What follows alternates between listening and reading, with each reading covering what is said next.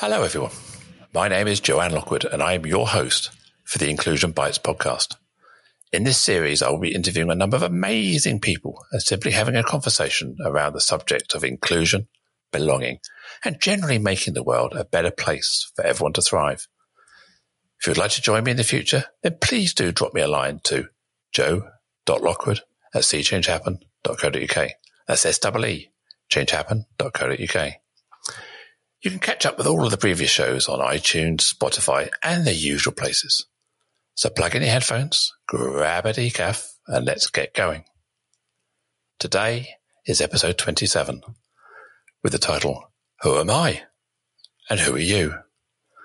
I have the absolute honour and privilege to be joined by Roland Chesters. Roland describes himself as someone who champions authenticity. And when I've asked Roland to describe his superpower, he said that it's slowing down the fast thinking. Hello, Roland. Welcome to the show. Hello, Joanne. Thank you very much for inviting me. It's great to be here. We've been planning this for a couple of months, and I've been really looking forward to this. Me too. Okay, Roland, so tell me, who am I? Who are you? What's that mean to you?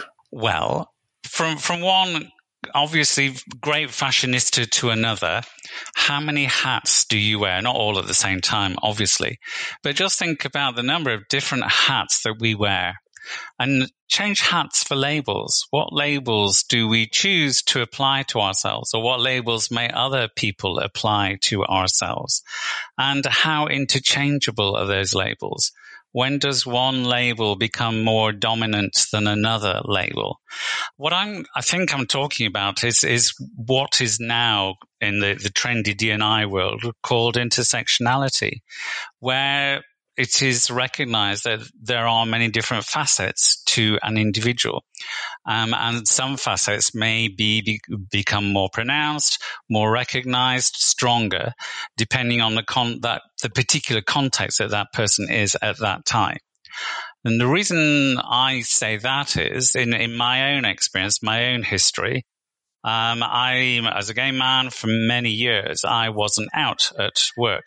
I didn't share that side of my private life with anybody, which meant that on the Monday morning when you go into work and people gather around a coffee station and share stories of what they've been up to over the weekend, I was very careful to not say Richard and I went out and did this, or Hugh went off and did that. It was always we did this, or my partner did that.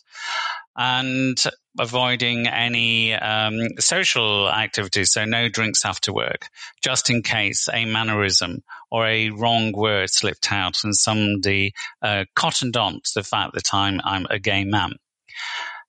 On reflection, many years later, if I had been out at work, it probably wouldn't have made an iota of difference. But that was my own kind of self-stigma, if you like. When I joined the Foreign Office in the year 2000, joining the Foreign Office, everybody has to go through a very in-depth security screening, including things like wanting to know my partner's mother's maiden name. So at that point, it was, I have to be honest about this and share information that I am in a same-sex relationship and so on and so forth. So when I joined the Foreign Office, the first day walking into the Foreign Office with my head held high and my metaphorical rainbow scarf gracefully and artfully draped around my neck, it was with a huge sense of relief that at last I could be wholly who I wanted to be. I had no reservations about engaging in conversation about what Richard does, what we do together socially and all that kind of stuff, which was great. And a huge relief. Meant that I could be, I think, more productive, more engaged, because previously there was always that little bit of my brain that was on the alert, that little red flag flying saying, be careful, be careful, be careful, don't go down that route. Now I didn't need to have that. And yet, something like 3 years into my employment, I became unwell. I was eventually diagnosed with HIV and AIDS. I was off work for 5 months, recovering. When I returned, social health records are kept separate to all other medical records. So my employers had not been told about the HIV and AIDS, only about my AIDS-defining illness, which was a brain disease. My first day back at work, I shared with my line manager the whole diagnosis. So not only the brain disease, but the HIV and AIDS. And she, with my agreement, went off to share that information with HR. And HR almost immediately came back, sent me a nice little email saying, you cannot share that information with anybody else because we, your employers, cannot be held responsible for how other people may react or respond to that information. And I had been reaching out for understanding and support, not for pity or sympathy, and they gagged me. And they deprived me of the ability to be fully authentic. Being diagnosed with HIV and AIDS, having the brain disease, actually gave me a different person, a different character. At the time I was diagnosed, I was told I had 2 weeks to live, and that makes you reevaluate who you are, what you want to do, what you want to achieve, what your legacy will be. And yet the Foreign Office wouldn't allow me to do that. Eventually, cut a long story short, I forced their hand into enabling me to speak openly about being HIV positive. And that meant that I could again rediscover my full authenticity. But in that period where a part of me was denied, it had huge impact on my mental health, my mental well-being. Shall I stop there? That's quite a lot to say. Yeah, no, that's... I've heard your story before. I've heard you speak live on a number of occasions. And every time you talk and say those words, it's extremely impactful and moving. And as you're talking, what's going through my mind is that this need to be one person, to have one truth, not to have two voices in your head. And I went through a similar, obviously not life-changing, but maybe in terms of being gay and coming out around that. Before I was out and open about my trans identity, I was always living two lives. I had two Facebook accounts. I had two profiles. I had two wardrobes. When I went away for weekends, I was on a stag weekend with the boys, which in reality was probably not a big lie, but it wasn't how I saw the weekend or the people I was with. But it was much easier to frame it in that way so that there was no mistake, there was no error, there was no kind of, it all seemed very natural to everybody else around me. So, yeah, and the synchronicity of being one person is amazing, isn't it? Didn't you find when you were finally able to be the person that you wanted to be, the person that you were destined to be, it's like a huge weight that's lifted off your shoulders because finally at last you can step out into the world and say, actually, sod you, metaphorically, this is who I am. I don't have to change to please you. If you like me, that's great. If you don't, just move on. Completely. And I used to describe it as having a separate subroutine in my head that every time I spoke, I had to pass it through this processor to validate it, check it, and then pass it back going, say it, don't say it. And then almost like every waking moment involved these two voices in my head, these two identities, these two ways of thinking. And I found it very noisy. That my brain was always having conversations with itself, always questioning, always thinking, and having a discussion. Should I say this? And I was actually having conversations in my head with my two identities. And what I found, I suppose, in the last probably 3 years, since I became one person, authentically one person, that my brain is so quiet, so silent, so relaxing. When I'm not doing anything, I can literally blue sky think and shut down and just wander off. And I have no noise in my head. And I've talked to other people who are saying, I think about this, don't you think about that? And it's like, no, I just have this relaxing silence in my head. And I can then fill that silence with thought, with music, with whatever I want to do, but I'm not fighting it. And that is really powerful to hear your story about the same sort of thoughts about this double thinking, this absolutely watching what you said, and all of that. I've been there. all of before that peace and that calm, all of that processing that you were going through, that I was going through, is actually exhausting. It's mentally exhausting, and mentally exhausting means it's physically exhausting. So if as an employee, certainly less productive, less engaged, less happy, because there's all of this stuff going on at the same time that hopefully nobody else realizes, because that's the whole point of us having that stuff going on, to make sure nobody else realizes what's going on. And so for me, and that's why I say I champion authenticity, because an authentic person in the workplace is a happy person. A happy person is an engaged, productive employee who will stay with your organization for as long as they need to, as long as you want them to, because they found a place where they can be fully themselves. It's so important. I mean, let's just talk about the your job where you were diagnosed with HIV, and they wanted you to effectively keep that secret, or actually keep that secret. Was that a sign of the times, a misunderstanding, or was that just the culture? I mean, would you have seen that in other organizations, do you think, at the time? Well, I was diagnosed in 2006, so 14 years ago. So this was 13 years ago. And certainly the treatment of HIV and AIDS has moved on considerably, rapidly in the intervening period. We are now at a point where somebody who is on effective treatment and adheres to that treatment, somebody who's HIV positive and on treatment, gets to a point where the viral load is so low in their bloodstream that it's no longer detectable by the machinery that detects this kind of thing. There is no cure, but the virus is so well managed, it's undetectable. And if it's undetectable, it means that it's not strong enough for that person to be able to transmit the virus to somebody else. So they are no longer infectious.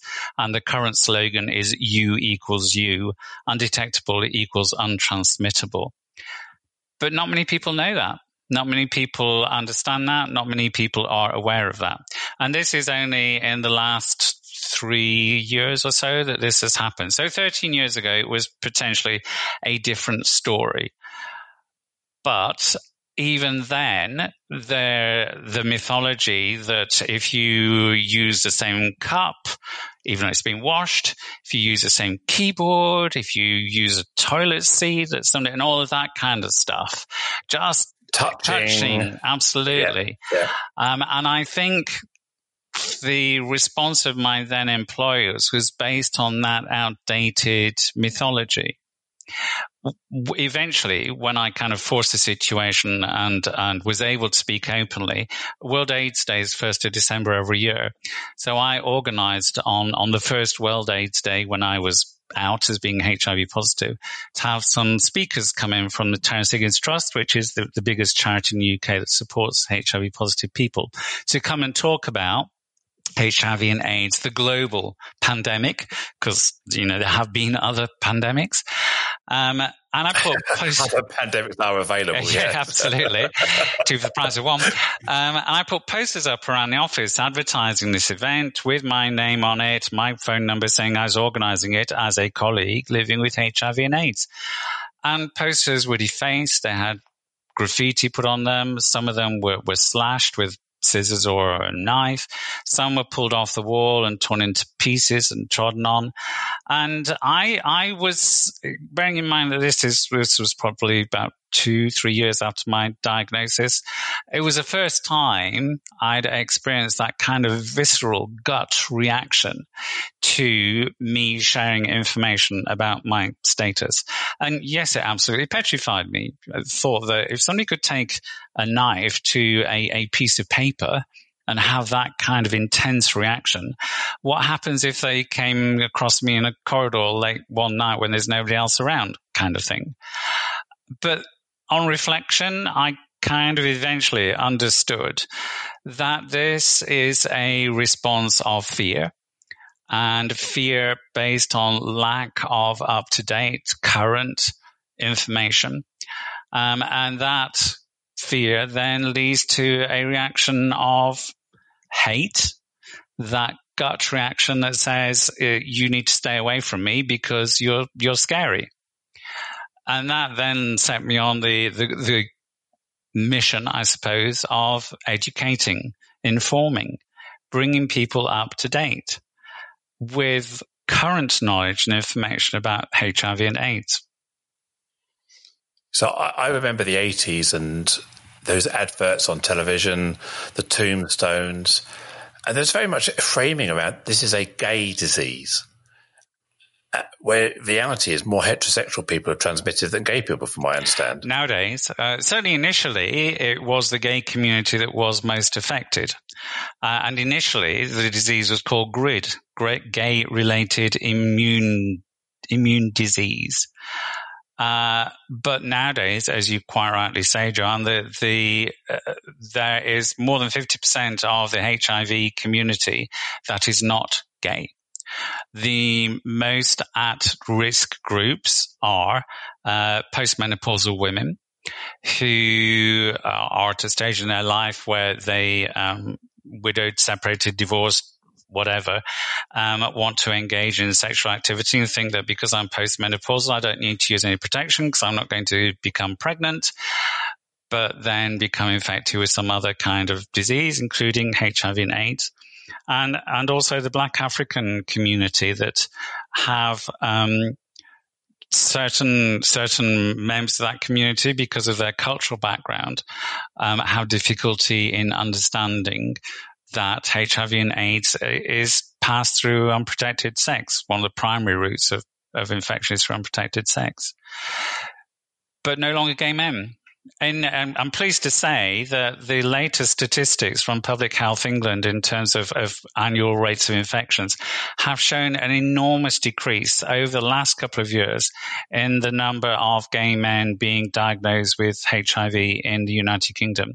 And this is primarily due to the introduction of PrEP, PrEP, which is a form of treatment that it's part of the HIV medication that I and other HIV positive people take, that somebody can take as a form of prevention for them to become HIV infected. And it has proved to be really successful. NHS England only agreed to allow this to be rolled out across England in the last few months. Scotland and Wales have provided it free for quite some time. NHS England had withheld it until, as I said, a few months ago. So PrEP is pre-exposure prophylactics. Somebody can take that medication, engage in unprotected sex, and be pretty confident that they won't become infected. So prophylactic, that's the barrier. That's the prevention. That's the prevention, yeah. And then there's also, isn't there PEP as well? Is there PEP is post-exposure prophylactic. So if somebody thinks that they may have been exposed to HIV, if they go to A&E or some GPs or maybe some pharmacies within 72 hours of when they think they were exposed, they will be given PEP, which is a month's worth of the treatment, which again is something like 90% successful in preventing that person from becoming infected. So there are methods of controlling. The downside of this is that whilst we have seen the number of HIV infections decrease enormously, the number of infections of other sexual infection, STIs, sexually transmitted diseases, has increased astronomically. So we are seeing a vast increase in the number of particularly gay men with syphilis, gonorrhea, chlamydia, and so on and so forth. All treatable conditions, none of them nowadays life-threatening, but the message is that PrEP prevents HIV, doesn't prevent all sexually transmitted diseases. So in the same way you're saying that women of a certain age are not using barrier protection because they don't think they can get pregnant, gay men are now saying, well, I don't need to use barrier protection because I can't get AIDS because of PEP and PrEP. So again, it's now allowing the rise of these other infections which were once subdued and suppressed. Well, I had an HIV test for about 2.5, 3 years ago. I get regular bloods as part of my transition. The general identity clinic wants to monitor my hormone levels and things. And the bloods came back with a I think it was a high lymphocyte count, which is several causes. 1, steroids. 2 is cancer, and 3 could be HIV. Estrogen, for those who don't know, is actually a steroid. So the doctor was fairly sure that it was the estrogen I was taking as part of HRT that was the cause. He also established that my other bloods would have had an indicator if I had a cancer of some sort. So he decided, as a complete rule it out, have an HIV test just to rule it out, and I was negative. But what he said was that many people have received HIV through blood transfusions. There was a point in time where blood wasn't screened properly, and that caused, if not more than maybe person-to-person transmission would ever have done, because of this bad blood coming from the US. Some of it, wasn't it? Bad. Well, actually, that when I was diagnosed, so it was 14 years ago, because I was so unwell, the medical team tried to trace back how long before my diagnosis I'd been infected, and they traced it back, and they said it thought about 13 years previous to diagnosis was when I was infected. And me working back in my own mind, before my relationship with Richard, and at the point of diagnosis, Richard and I had been together 10 years in a monogamous relationship. Only had one partner before that. And that partner, we were together 5 years. A couple of years before he and I met, he'd been involved in a really bad car accident, had to have multiple surgeries, lots of blood transfusions. Whilst he and I were together, he became unwell. Like I did, he went and saw lots of different doctors and specialists, and they came back and said that they thought that what he was experiencing was as a result of all of the anesthetics he'd been given during the operations post-accident. I now know and realize that the symptoms that he was showing then were symptoms of being infected with HIV. And so that's how I became infected. So he was infected through blood transfusions, and that's how I became infected. Of course, nowadays, all bloods are screened. So there is absolutely no risk of being infected through a blood transfusion. The other way of used to be of transmitting the infection is through mother-to-child infection. But nowadays, that rate of infection, certainly here in the UK, is very, very low, because all women that go to antenatal clinic are offered a blood test. And if the test brings back a HIV positive result, the mother is then put on medication, which lowers the viral level in their bloodstream to the point that where the child is born, the child will not be infected. So the primary route here in the UK of infection is still through unprotected sex. The other route used to be through needle sharing. But Norman Fowler, who was the health minister at the time of that campaign that you mentioned, the icebergs and the tombstones, very wisely put in place the system of needle banks, needle exchange places. So now the rate of infection through intravenous needle sharing in the UK is very low as well.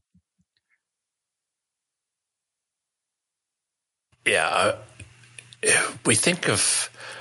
I think of the year 2000 as being almost yesterday, and I was surprised when I watched a film the other week, and I think it was set in 2003, and the mobile phones they were using, like bricks, were just so alien. They're bricks. Yeah, I think it scratched my head going, 2003. That was just kind of like the other day. Yeah. How much the world has moved on in technology, but also in attitudes around not just being gay, trans, HIV positive, etc. The world has moved on a lot, rapidly accelerating this kind of inclusion message, hasn't it? And so you must notice a big difference, just the way you're accepted as a gay man, let alone as a positive gay man. Certainly as a gay man, and very kind of funny incidents. Richard and I decided to join a local gym about 5 years. You can tell obviously from my honed physique that this is having a great impact.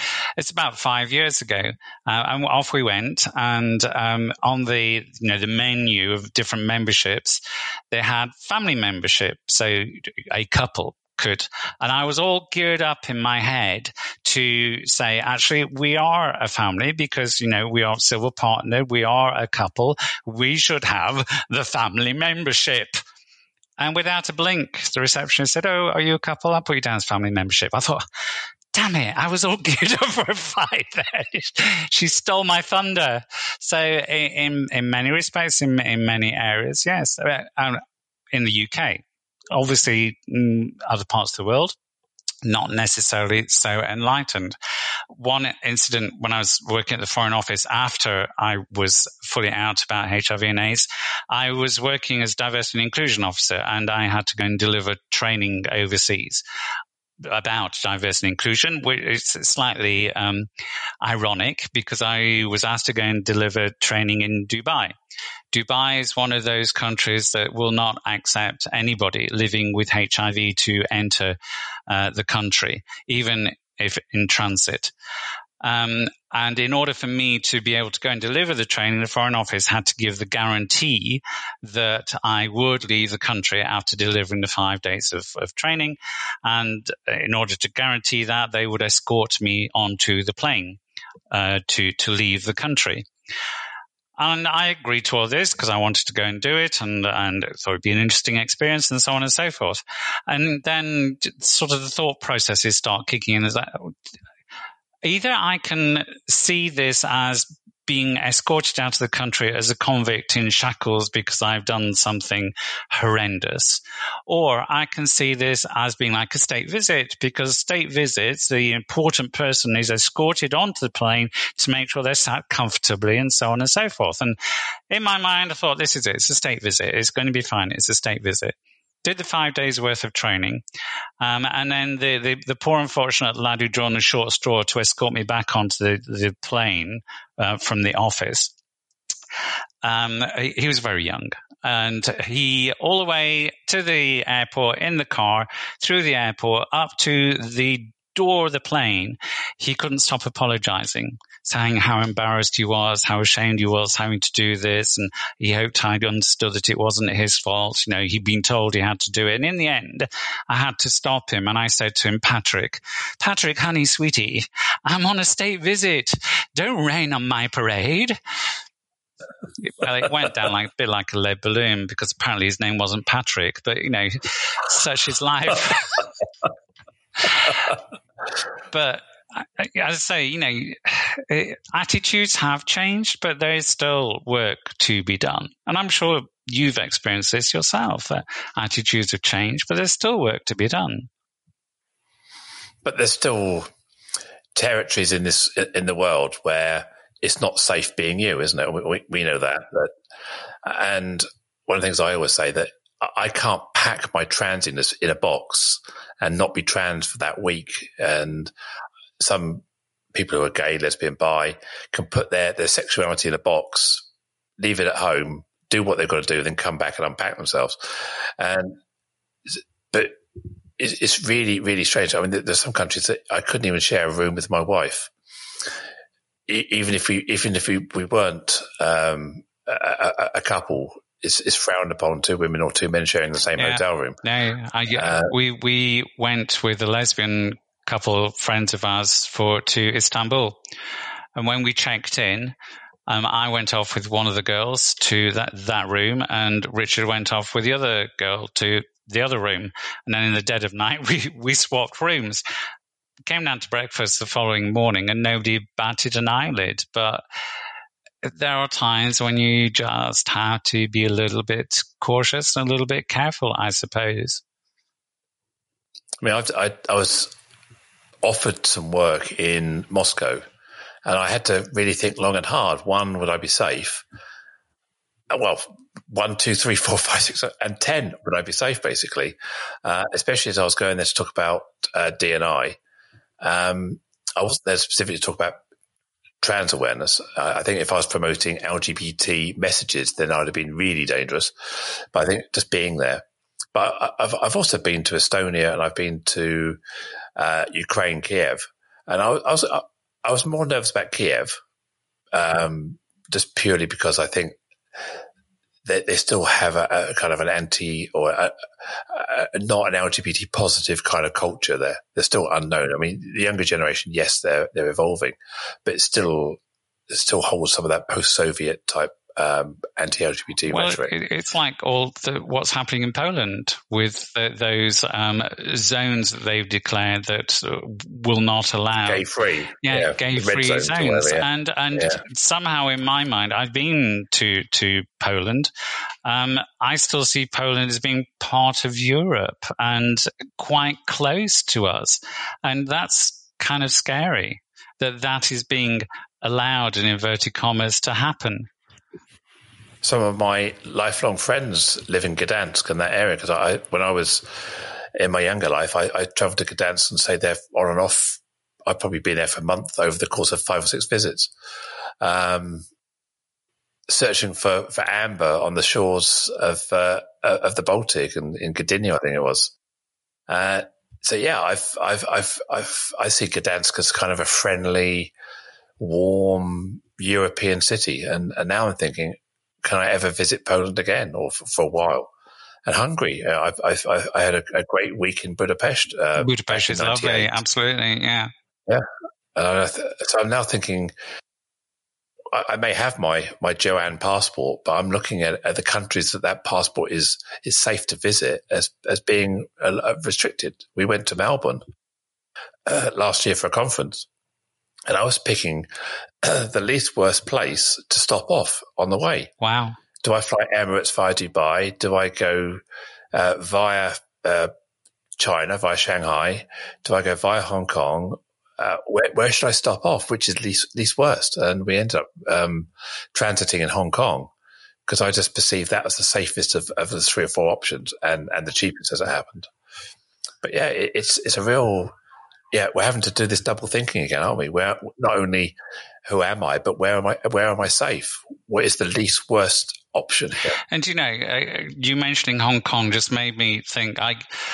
I before working in the Foreign Office, I was director of exams for the Chartered Institute for Linguists, and I used to have to go out to Hong Kong to supervise exams out there a couple of times a year, and would take a colleague with me. And one time, one of the colleagues I took with me was a lovely Nigerian woman, Tolu.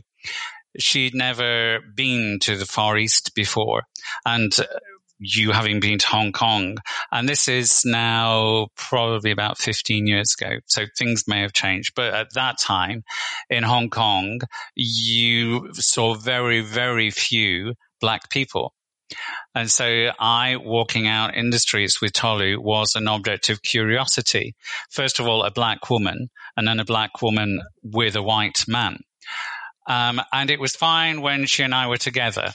I then had to go off and do some stuff in China, and Tolu decided that she'd stay on in Hong Kong by herself just to do some touristy things for a few days. When I got back to Hong Kong, I found actually that she'd left Hong Kong after just being one day by herself because it just got too much. People coming up and wanting to touch her skin to, see if it rubs off, kind of thing. That was a real eye-opener for me. We talk about white privilege and all this kind of stuff. And yes, absolutely, I recognize as a white man of kind of middle class, whatever that means these days, I am absolutely privileged. But I recognize that and I understand it. But at the same time, if I wear one of these different labels, and that takes our conversation full circle, if I wear one of those different labels of being gay or HIV positive, then some of that privilege is taken away from me. If I choose to share that kind of information, Tolu obviously couldn't hide her skin color, and she felt very threatened. Not that people were intending to make her feel scared, but that was her response to how they were behaving towards her.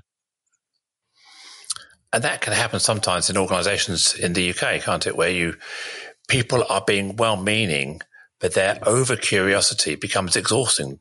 and you're always having to explain your story or come out again as whatever that may be. Yeah. I mean, I imagine you have told the story you told at the beginning of this podcast 1,000 times in various forms to many people. Indeed, absolutely. And one of the things with hidden disabilities, because I talk a lot about hidden disabilities as well, is the fact that because the disability is hidden, if you choose to share information about it, then you need to be prepared to explain to people what the disability is, the impact that it has on you, and so on and so forth. When I was in the Foreign Office, having recovered from the brain disease, I was then diagnosed with dyspraxia as a result of the brain disease. And as a reasonable adjustment, the Foreign Office had provided me with the voice recognition software on the computer.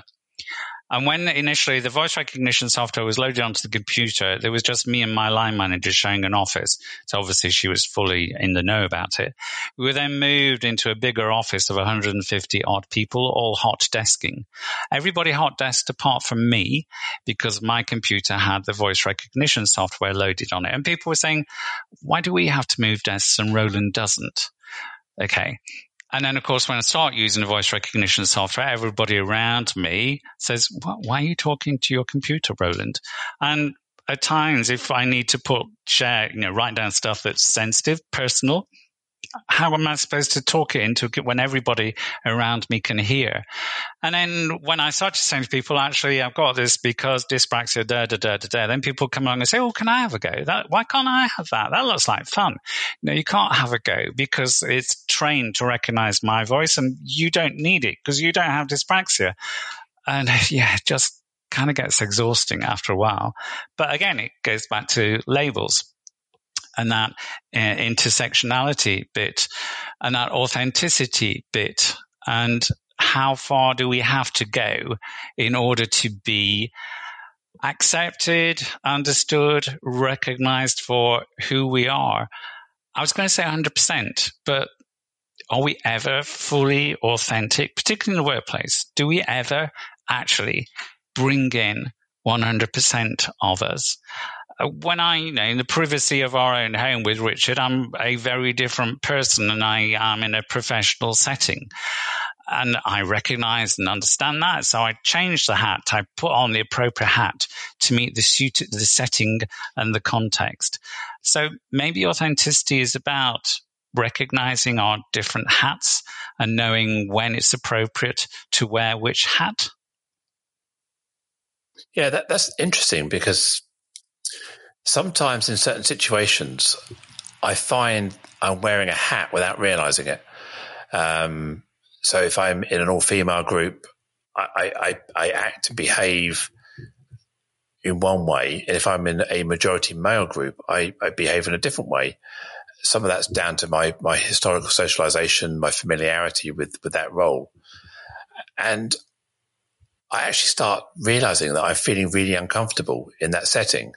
And I'm trying to get the hat off, and I can't escape that old programming. In which setting, Joanne? In the all-female or in the in the all-male setting, or the majority male setting? I find myself sliding back into that way of speaking, that culture, the sort of the attitudes, and I realise that it's making me feel really, really uncomfortable.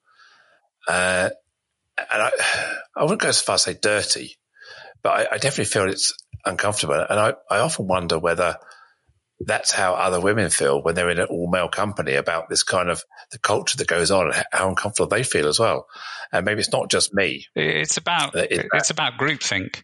It's about peer group pressure. And that leads me, thank you for that lead into the fast thinking versus slow thinking bit that you spoke about in the introduction. So Daniel Kahneman introduced this concept of fast thinking versus slow thinking, which says that all of us have two ways of processing everything that's going into our brains.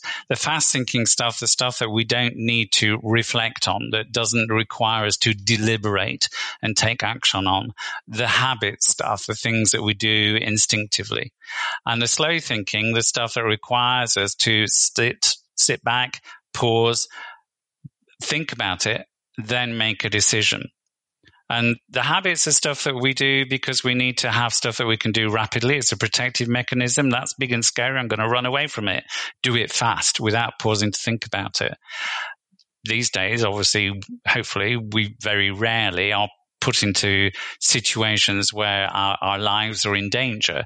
But as a scenario that you described, we can feel uncomfortable, anxious, overexposed, and so on and so forth. And so we resort to those biases. And one of the biases is it's that groupthink. It's protective. I'm going to become like one of them so I don't appear to be standing out like a sore thumb and become an object of whatever. So I will assimilate into the group so that I don't stand out. And we're all like that. We all have fast thinking and slow thinking. And sometimes we need to be able to take that step back and think slowly what this actually means. Why am I behaving this way? Is it because of some kind of bias, some kind of pressure? What if I took this into slow thinking? Would that mean that I would make a different decision? And if the decision is different, then what is the impact of that decision on me and on the people around me? And that comes very, very typically when we talk about unconscious bias. We talk about this kind of concept all the time, don't we? Where most of our biases our biases tend to be unconscious, which means we don't know we're doing it.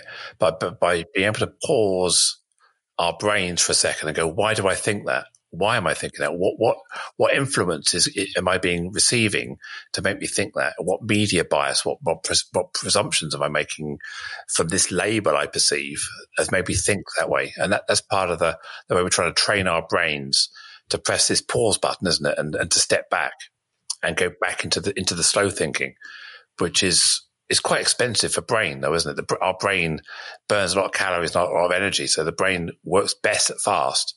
And it's really, we got to use a lot of thought process to get us into this slow, methodical state of mind. Because when we're stressed, when we're rushing, we go into this autonomous sort of mode. It's like when we drive a car. How many times have you driven home and not remembered any of the roundabouts, not remembered getting there? Absolutely. When I used to do regular commuting on the train up into London, there's 3 main roads between home and the station. And on mornings, I'd arrive at the station and I'd think I don't actually remember crossing any of the roads. I could have left behind a trail of destruction, crashed cars everywhere, but I just automatic pilot, and that's quite dangerous, really. But at the time, you're probably conscious at the time that you're doing it. If something had triggered an exception in your mind, you'd have remembered it. But the fact that it was just routine, your brain decided it wasn't worth remembering because it's got a memory of that junction. Yeah. It doesn't need another one, does it? Absolutely. Our brains are wonderful. When we're judging people. Our brains are wonderful things. We just need to learn how to use them, perhaps slightly better sometimes. But we both know that this is millions of years of evolution. Yeah, it's not going to change it overnight. No. And, if you've met one Roland, I'm going to treat everybody that I think is Roland like the Roland I know. And that's like the roundabout. You don't create a new memory. You just recall that information and build your own picture. Yeah, as I keep saying, you make shit up and fill in the gaps, don't you? That's what your brain does sometimes. Yeah. So a great Joanne quote, you make shit up and you fill in the gaps. I'll have to write that one down. But that's what we do, don't we? Our brain makes stories up. It looks at patterns, looks at previous events, and decides a good fit. And you get into that good fit. And that's the biases and the perceptions that we really struggle to overcome, isn't it? And when we talk about HIV, we're talking about being gay, we're talking about whatever it may be, your fantastic moustache, all those kind of things, which the viewers will see on the podcast cover, but they won't be able to tell if I listen to you. But you've got an awesome moustache, you're into the steampunk look, and you've got some amazing outfits I love. And people draw perceptions from you by looking at you, don't they? And they obviously look at me as a trans person, and they're trying to work me out. And my intelligence gets questioned, one, because I'm trans, or B, because I'm a woman. It's kind of, you can tell people weighing you up. It's really weird. But it's interesting though, because obviously both you and I have made deliberate decisions to present in the way that we present. So me with a mustache and the bow ties and the outfits and all that kind of stuff, that's my, it's almost my costume that I put on when I'm giving a professional, in inverted commas, performance, because that's what gives me confidence. That's what I feel comfortable in. And we all need to have that kind of confidence and comfort factor when we are standing up delivering what can sometimes be messages that people don't necessarily want to hear or that make them feel uncomfortable. And we have to sort of drive that through and enable them to remember it. And part of enabling them to remember it is to remember actually it's Roland with the bow ties and the waistcoats and the twirly mustache that delivered that message. In the same way that I'm sure that you think about how you present yourself, the Joanne brand, as it were. Yeah, I think going back to the hats we wear, we have a parent hat. We have a child. We're a child, obviously. We have our child hat when we're talking to our parents or our siblings. In the office hat, we have our shopping hat, how we behave as a customer, how we behave as a supplier. As you said, you have your angry hat ready tucked away for when someone you have to explain that you are a couple. So I think we all have those kind of things in our pocket we want to bring out, or we know we've got them there. So yeah. And I don't think we hide them. We just bring the hats out as needed, don't we? It's kind of transactional analysis, transactional analysis where you're either an adult, a parent, or a child. And both people on each side of the conversation fit one of those roles. And the best role to have is adult to adult, where you have an adult to adult conversation. But at times we all slip into being either the parent or the child as well. And then the conversation gets slightly skewered by that. I sometimes do that consciously, where I'm aware of the fact that right now I don't want to be an adult. I'm quite happy being led, being told, being managed. If that makes you happy, I'm not bothered. Actually, I don't need to adult at this point in my life. So, and I'm quite happy with it. Whereas other times I'm adulting up and making sure that I'm having my voice and saying what I need to, or conversing in a very mature way. I don't think we're doing that now, but yeah, it does. You sometimes have the choice, and you can step in or step out, can't you? But reflecting on current times, and the pandemic that we are now experiencing, and the way, and I don't want to make this political at all, but just a reflection of that the government stepped into the role of being parent when and spoke to us as children, when it might have been more effective. I said, I don't want to make this political at all, but it might have been more effective if they established a sort of an adult to adult relationship with us. Yeah. Who knows? But yeah. I have my own views about the quality of the briefings that they were doing on a daily basis. They were confusing, misleading, beating around the bush. It's very hard to glean some evidence out of that. And what you really wanted was kind of, this is the facts. This is what's going on. This is what will happen, and this is what we're doing about it. But they tended to have 20 slides of build up, and you're going, what are you telling me? What are you telling me? What are you telling me? Oh, okay. People are still dying. We need to isolate, stop people dying. And this is how we're basing our decision. Okay, I get it. Whilst that graph is here, we're doing this. When the graph gets to there, we can do that. And if it goes down to here, we're cool. We can stop doing that. Okay, right. I get it. I can now understand the formula myself. That would have been an adult to adult conversation, which sadly we didn't get. But isn't that reflective of the media, where they're always dumbing down headlines and articles to the reading age of a 9 or 10-year-old? Is kind of that mentality where government think, in order to make everyone understand this, we've got to dumb it down to the Janet and John, the Fisher Price. Well, my personal feeling is that social media is hugely divisive. And again, that kind of brings us back onto the topic of inclusivity, that certainly through the pandemic, of course, we've seen people on Facebook and other social, I do quite a bit of Facebook, but I don't engage much with other social media channels. But people getting very, very heated, to put it mildly, and taking polar opposite views on how people should respond and engage and react to the pandemic and so on and so forth. And just letting rip into people. The anonymous keyboard warriors have got a lot to answer for, I feel. I mean, certainly the three big incidents I think of. You got the Remain Brexit, you've got the election across the pond, the red-blue divide there, and we've now got the vax, anti-vax. And we can all name hundreds of other ones. Even Black Lives Matter has had its polarizing effect on people as well.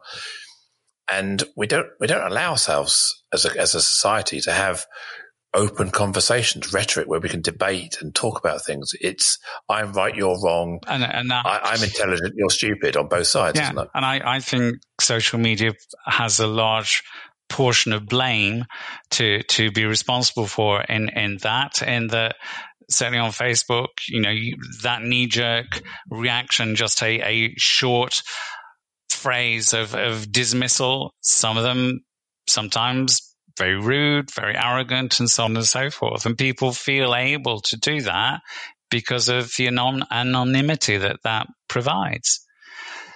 I think if you think back, when the computer was first invented, if they had thought that this is how we would end up, I wonder if they would have had a rethink and thought, actually, might not be such a good idea. Yeah, it's interesting that here we are on the 8th of December, just to put a timestamp on it, and today we had the first person to receive the COVID-19 vaccine, so Margaret Keenan, who is 90 and 91 next week. I think it's a great milestone, and I'd like to think with it beginning of the end.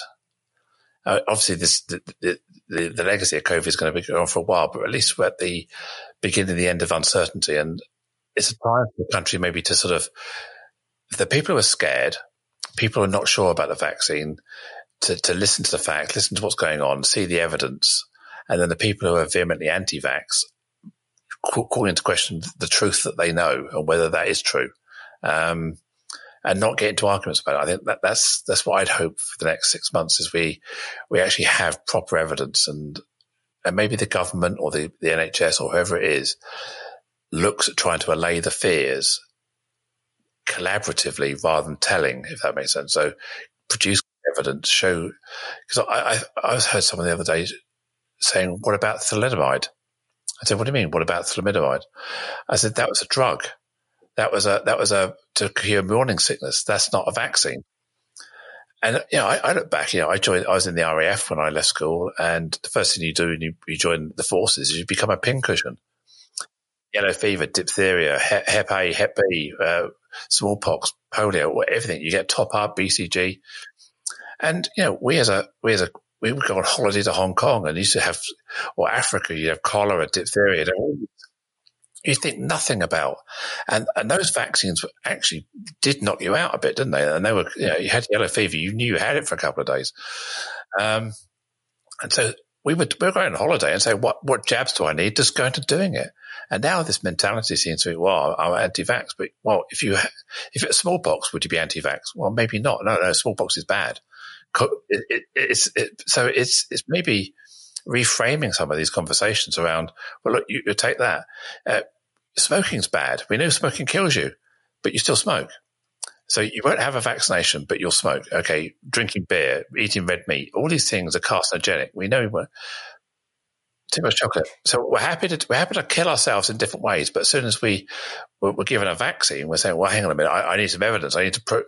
So we've got evidence that smoking kills, but we still do it. So evidence doesn't matter. The facts don't change people. So what it is the emotional, the attachment, or the echo chamber you're in.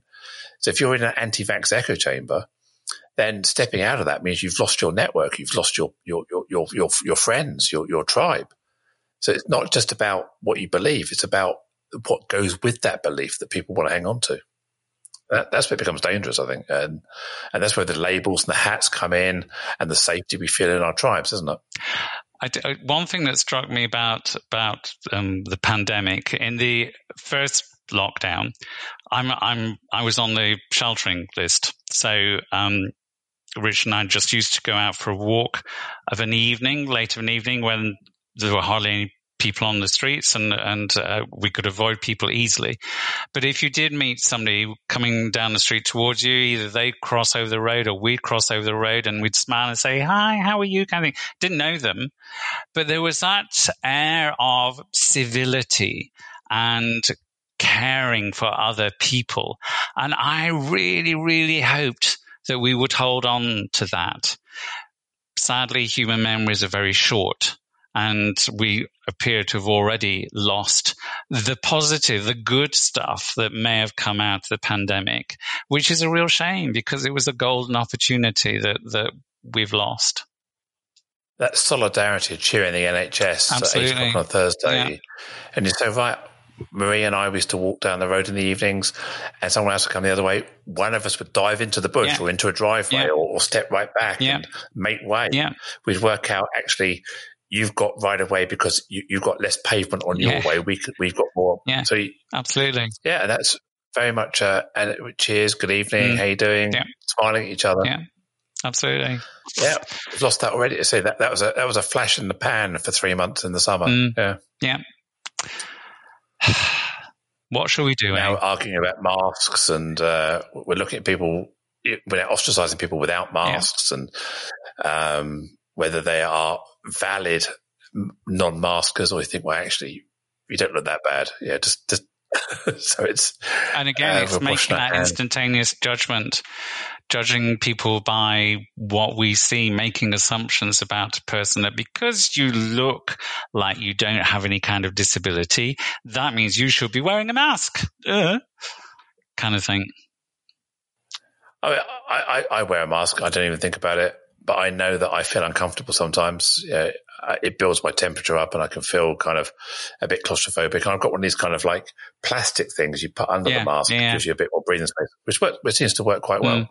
But as a fellow glasses wearer, absolutely. It doesn't stop you misting up at all, and you end up having to wave your glasses around or go blind for a few seconds all the time. Yeah, I'm with you on that one. But I think if someone's going to fix the misting problem, they would have done it by now. It's kind of one of those things, isn't it? Yeah. All these little devices you put on your cheekbones, or you smear stuff on your lenses or something. It's all kind of not that effective. Or if really. you have one of those sort of visor shields that you wear instead. But I went and got my haircut yesterday, and my hairdresser had a mask and a visor. So I was very grateful to her for that. So thank you very much. But I was in London on Friday having my hair adjusted, which I get every 4 to 6 weeks. And my usual thing is I go to the station, I grab a pasta pot from Marks and Spencer's at Waterloo and a coffee. I sat on the train thinking, I'm going to have to take your mask off. spoon it in under the mask. I thought, well, I feel a bit kind of guilty. So I positioned myself, so I was angled down. Nobody was in front of me, so I've been very considerate about making sure that I wasn't transmitting any droplets in it. But I was very conscious of having to. Well, thank you for being so conscientious. Yeah, not everybody is, but no, and I just sort of sat there thinking, how do I deal with this now? I thought, well. But so no, I was very deliberate in making sure that I was minimizing my own threat footprint, if you like. In that situation. But at that point I was reflecting on one of these plastic masks. A, is it comfortable and better? And B, is it safe? Because if it's safe, why isn't everyone wearing those instead? Because clearly people with an underlying health condition that prevents them wearing maybe a clip-on onto their face mask, the plastic shield has very little impact on your breathing ability. Yeah. So why aren't we promoting those? I'm guessing the reason is A, it could be expensive, or B, they're not as effective, so the government don't want to promote them as alternatives. Or, and I'm not one for conspiracy theories at all, it could be that some minister somewhere has got shares in the companies that make those masks instead of the shields, and that's why. Ignore that. Delete that. Who knows? For the tape, you said, for the record, But I'm tempted to get one of those plastic masks just purely from just to be able to eat a sandwich on the train. But then I thought, well, I'm only going to London every 6 weeks. I can actually put up with a train journey for once every 6 weeks and not eat. I can plan my journey better. So, yeah, wow. Well, we've been yakking on now for just over an hour, so we've done really well. It's been brilliant, very inspiring. And so you've been doing a lot of stuff over the last few years, and you've even written a book, haven't you? Is that right? I have, absolutely. 2 years ago, my book, Ripples from the Edge of Life, was published, and has been quite successful, I'm pleased to say. And it's not just your voice, from what I understand. It's a lot of other people's stories in there, isn't it? So I decided to write the book. There was an article that appeared in the Guardian newspaper by some journalists who were saying that very little contemporary stuff is written about HIV and AIDS. And I thought, okay, well, that's a sign that something needs to be done. But I recognized I do lots of voluntary work in the HIV and AIDS sector, and obviously engage with a lot of people living with HIV and AIDS. And I recognize that my story is by no means unique or special. So I wrote my own story and then put a message out asking if there were any other people who'd be willing to share their stories. And 14 other people came forward and said, yeah, absolutely, including some women living with HIV. Quite a number of the people out of those 14 have also had AIDS as well. So it's me plus 14 others. But what I thought was interesting is that out of those 14, about half of those people didn't want to use their real names in the stories. And I'm not there to out people at all. But I just thought that was still a reflection of the fact that people experience huge amounts of stigma around HIV. These people didn't want their real names to be used because they were concerned of the repercussions that may have on them. So yes, Ripples from the Edge of Life. I've probably given away as many copies as I've sold, but as I say, it's had some really nice reviews. People are being very positive about it, and it's just my way of helping to break some of the out-of-date mythology that still surrounds the condition. I think we first met probably 2 years ago or thereabouts. I remember it being quite cold and approaching Christmas, so it must have been around about this sort of time a couple of years ago. There was a launch of a charity called Positive Allies, yes, run by Drew Dalton. Indeed. In London. Yeah. And you were the speaker that night, which was, I think, the first time I heard you speak and met you. Yeah. Even though we chatted on the phone. So you're quite involved with Positive Allies. So I am. What is that? So I'm an ambassador for Positive Allies. Positive Allies is a charter mark created by the University of Sunderland, where Drew Dalton is a lecturer. It's the only charter mark of its kind in the whole world.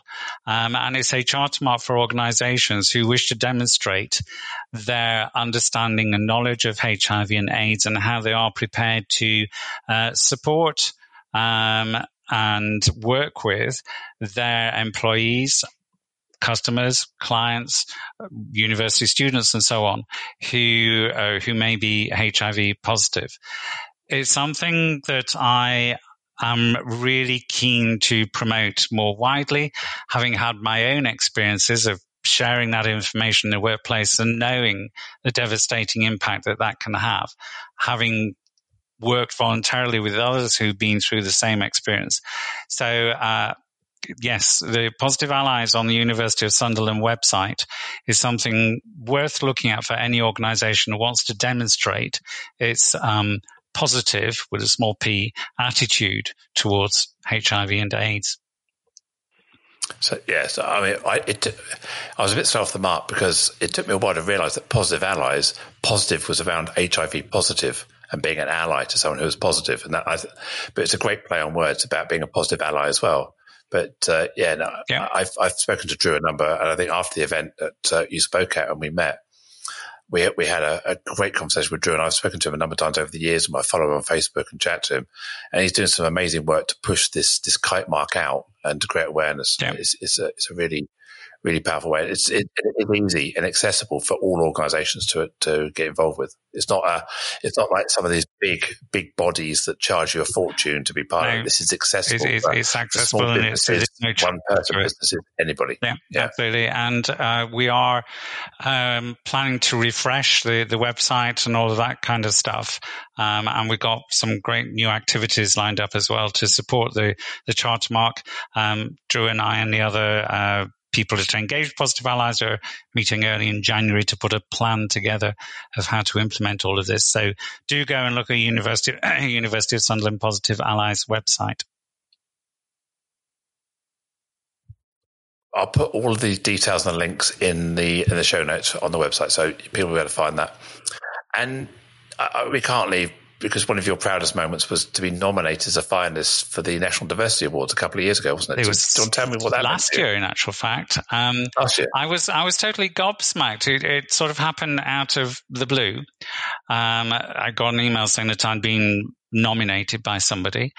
And then sort of countdown towards the deadline, and I got the message saying there was something like 35,000 nominees last year, and I was one of the 8 people who'd been shortlisted as a finalist for Disability Role Model, which is just astonishing and astounding.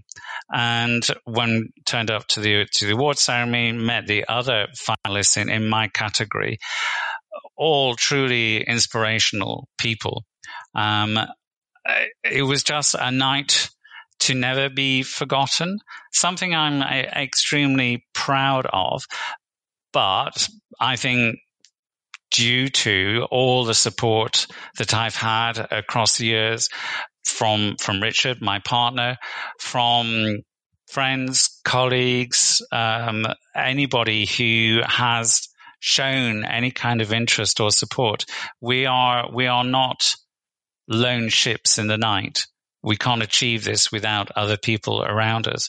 So although the recipient of the award is one person, there's always an army of people behind that person, and I'm very grateful for that.